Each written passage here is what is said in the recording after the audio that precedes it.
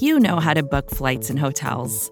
All you're missing is a tool to help you plan that unbelievable travel experience. That's why you need Viator. Book guided tours, excursions, and more in one place. There are over 300,000 travel experiences to choose from, so you can find something for everyone. And Viator offers free cancellation and 24/7 customer support for worry-free travel. Download the Viator app now and use code Viator10 for 10% off your first booking in the app. Find travel experiences for you. Do more with Viator.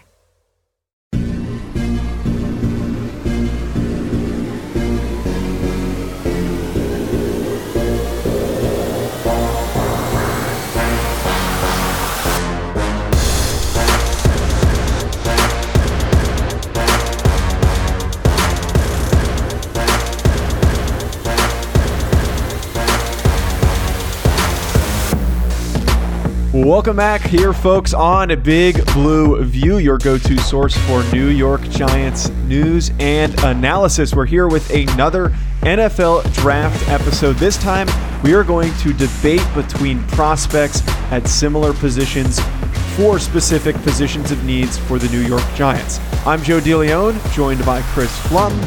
Make sure you hit that subscribe button, folks. Leave us a 5-star review if you enjoy listening, just to stay up to date and also help our show grow. So, as I said, conceptually, today's episode, we have 3 to 4 pairings that we're going to go through of prospects that are very similar, but different styles of play that have been talked about heavily for the New York Giants. And the idea behind today's show is we are going to debate if we're on one side or the other, if we think one makes more sense than the other. And by the time this episode comes out, I believe the roundtable that inspired this idea should already be out, which was choosing between Jaylen Waddle and Devonta Smith. So that's actually our first one here, Chris, is we're going to talk about if the Giants decide, all right, we're going receiver, all of the other guys that we were interested in at number 11 are gone, do we pick between Jaylen Waddle or do we pick between Devonta Smith? And if I recall correctly, I think that we were on the same page for this one.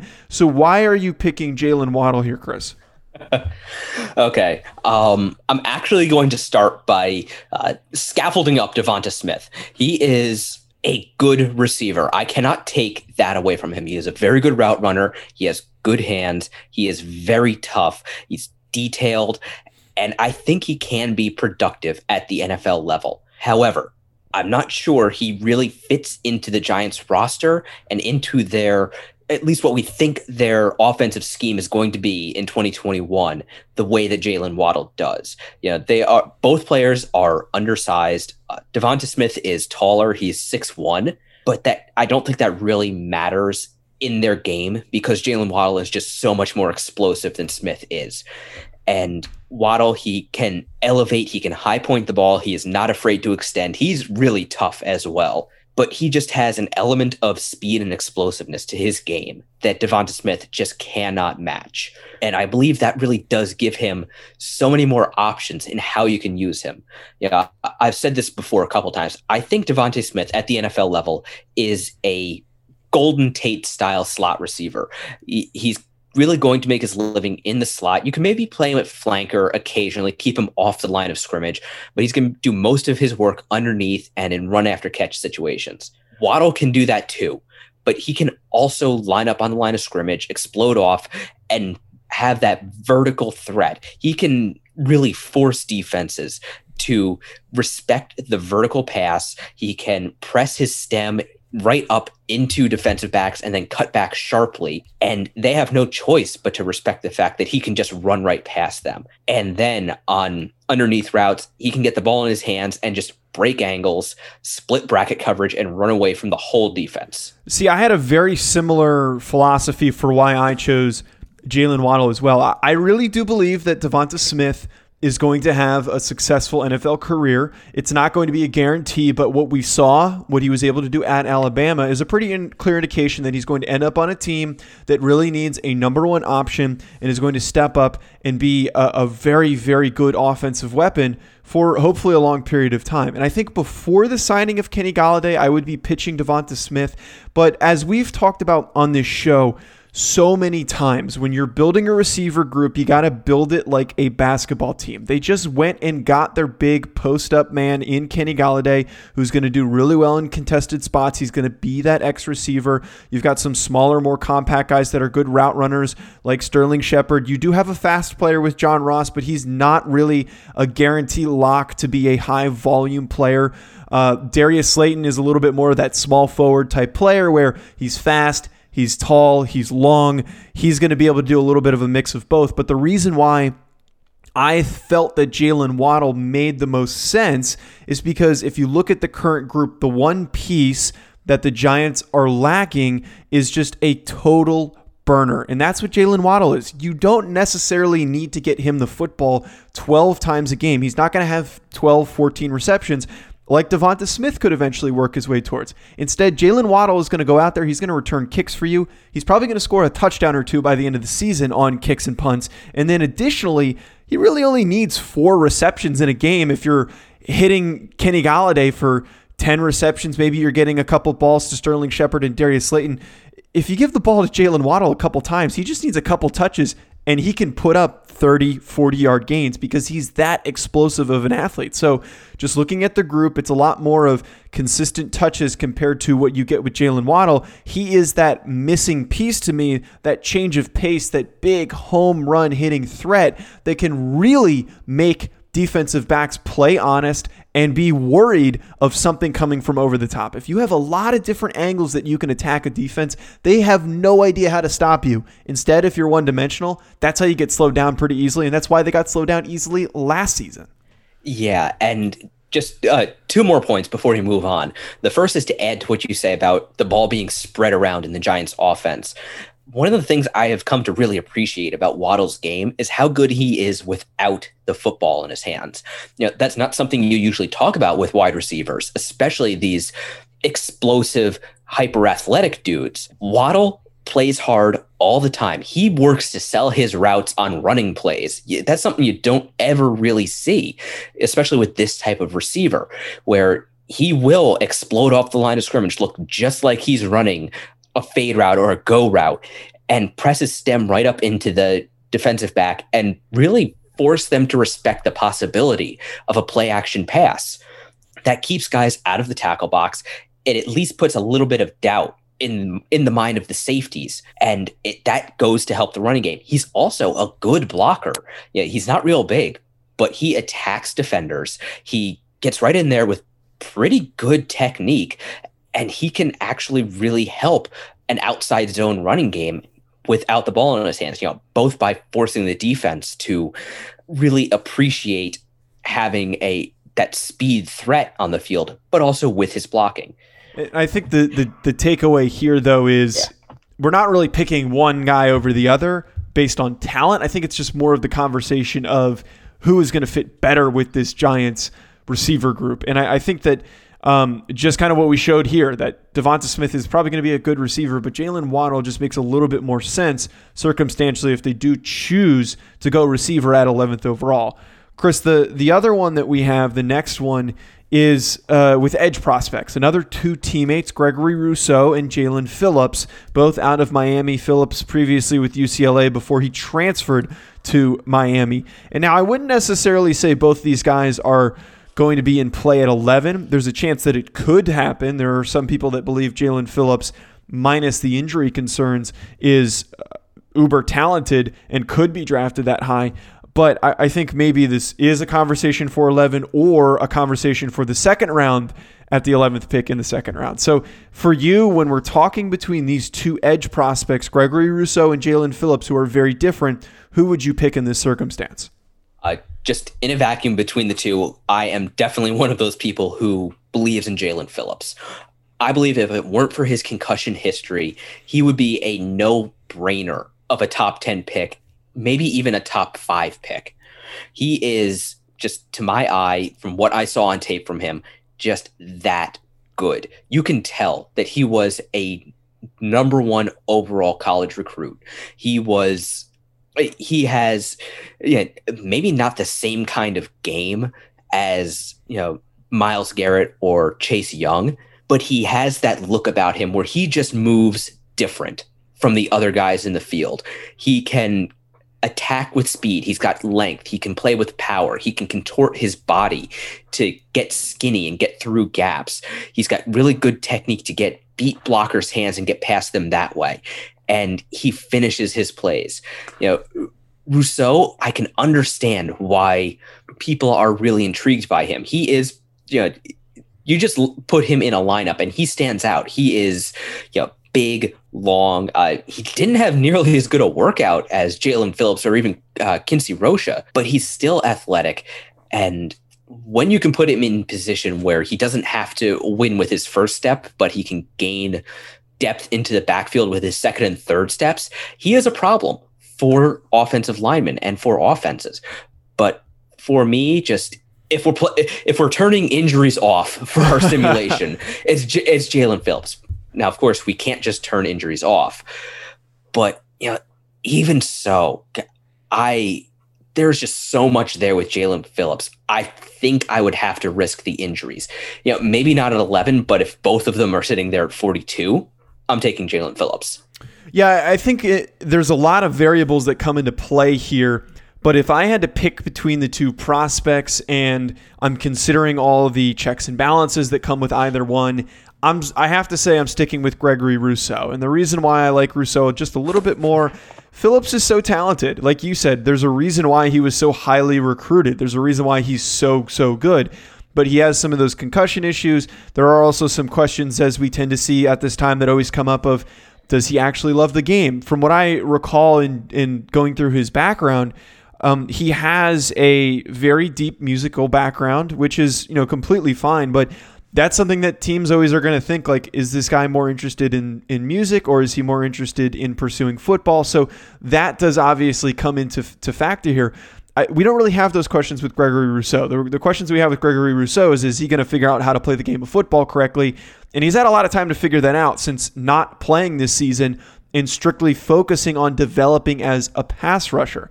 And just looking at how this Giants defense was in their first season under Patrick Graham, I think that Gregory Rousseau could be a versatile piece based on the alignments that we saw that Graham liked to use. Gregory Rousseau was someone who lined up inside in nickel and dime situations at Miami. He also rushed off the edge. And I think if you get Gregory Rousseau, he could almost resolve the issue of needing another defensive tackle, as we've talked about, maybe drafting one this year. He just turns into a really good pass rusher who probably not going to do a ton early on against the run, but if you work with him, move him around, get creative, his length, his size, he's the type of guy that maybe not in his first year is going to be highly productive, but I think eventually down the road, he could become that, but at the very least, just be disruptive and take up space. When you're as long as he is, it's not very easy to block with one guy. So I think Rousseau just gives me a little bit more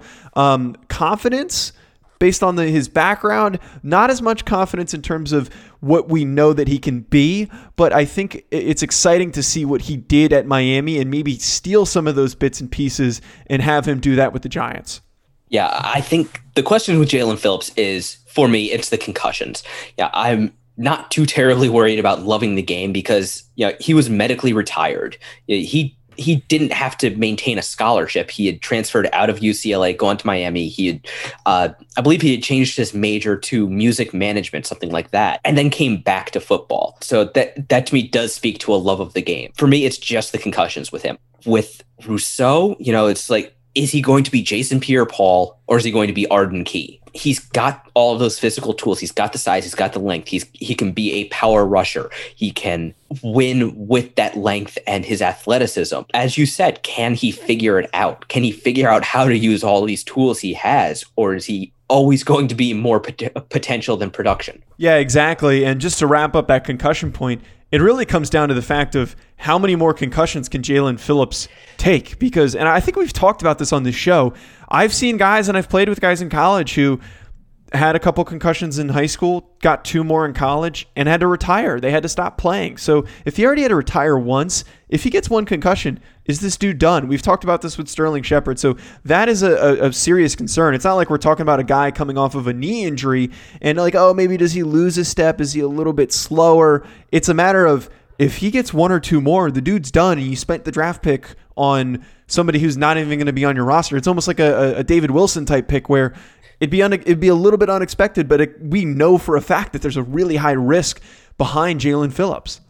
There is. Yeah, maybe the answer is Quincy Roche. Right, yeah. It might just be Quincy Roche instead of either of these two. But we've got another one that we're going to hit on. Before we do, we're just going to take a really short commercial break. So I feel that this next pairing is interesting because both of their draft values are not in the same spot, but it's a matter of thinking, all right, would I rather draft one in the first round or the other in the second round? And I'm referring to Tulsa linebacker Zaven Collins and Penn State linebacker Micah Parsons. So, Chris, if you took all that into account, do I want Zaven Collins round 2 or Micah Parsons round 1? Who would you pick between the two? If you could guarantee for me that Zaven Collins would be there in round 2, I think I would take him. Yeah. As much as I like what Micah Parsons does on the field, and yes, there have been questions about his character, his off-field demeanor, all of that. I don't know. I am not at Penn State. I don't hang out with him. I haven't seen him off the field, so I can't really speak to that. Unless there are concrete issues, actual legal trouble, criminal charges, something like that, actual disciplinary issues, I can't really speak to that. So just going by what is on the field, I love what Micah Parsons does. I love his athleticism. I love what he brings in the pass rush. I love what he can do in pass coverage. And the Giants really do need that kind of player at the second level. He would solve a bunch of problems for them. But getting Zaven Collins, who is a similar kind of athlete, maybe not quite as freaky as Micah Parsons, which him running a 4.39 40 is just absurd to me. But Zaven Collins is pretty ridiculous in his own right. And I think it was Mark Schofield who tweeted out about his film study of Zaven Collins. Like, usually when you're watching tape, you spend the first couple of minutes just figuring out who the guy is, just figuring out how to pick him out from an all 22 tape, when you can't always see the number and maybe he moves around the formation. With Zaven Collins, it's easy because he's the biggest dude on the field, and you're not used to seeing that at the second level. He can play in space. He can get after the passer. He can be really stout in the run game. And also, he's a smart dude. He's pre-med, which is something you don't normally see in... that's something you don't normally see in NFL prospects. Yeah. I didn't even know that. That's a crazy note to have. Sorry, continue. I didn't mean to cut you off. Yeah, no, not a problem. Yeah, that surprised me too when I was reading. I was like, wait, he was pre-med? Okay. You could get that guy in the second round who he could be the heir apparent for Blake Martinez, in addition to doing all of those things at the second level of the defense. Yeah, I think that this one's a little bit more perplexing because of the round value type thing. And I do agree, there's a chance that Zaven Collins might go in the end of the first round, so he might not even really be in the equation. And on top of that, Micah Parsons might also not be available at the 11th overall pick for the Giants. But if I'm talking about the two prospects and I'm in a situation where I have to pick one over the other, I am going to ride with Micah Parsons until the day that I die. It's just like last year, Chris, where all I talked about the whole time was Isaiah Simmons. That was all I wanted. That was all I cared about, was getting an explosive, fast, dynamic, rare athlete linebacker to join the defense. And that's what I want with Micah Parsons. And no knock on Zaven Collins. I love Zaven Collins. Heck, on one of the other shows that I do, I didn't discover him, but my co-host Ryan started talking about Zaven Collins before anybody knew who he was and saying that he has first round potential. And here we are now. So I've been following this dude the whole season.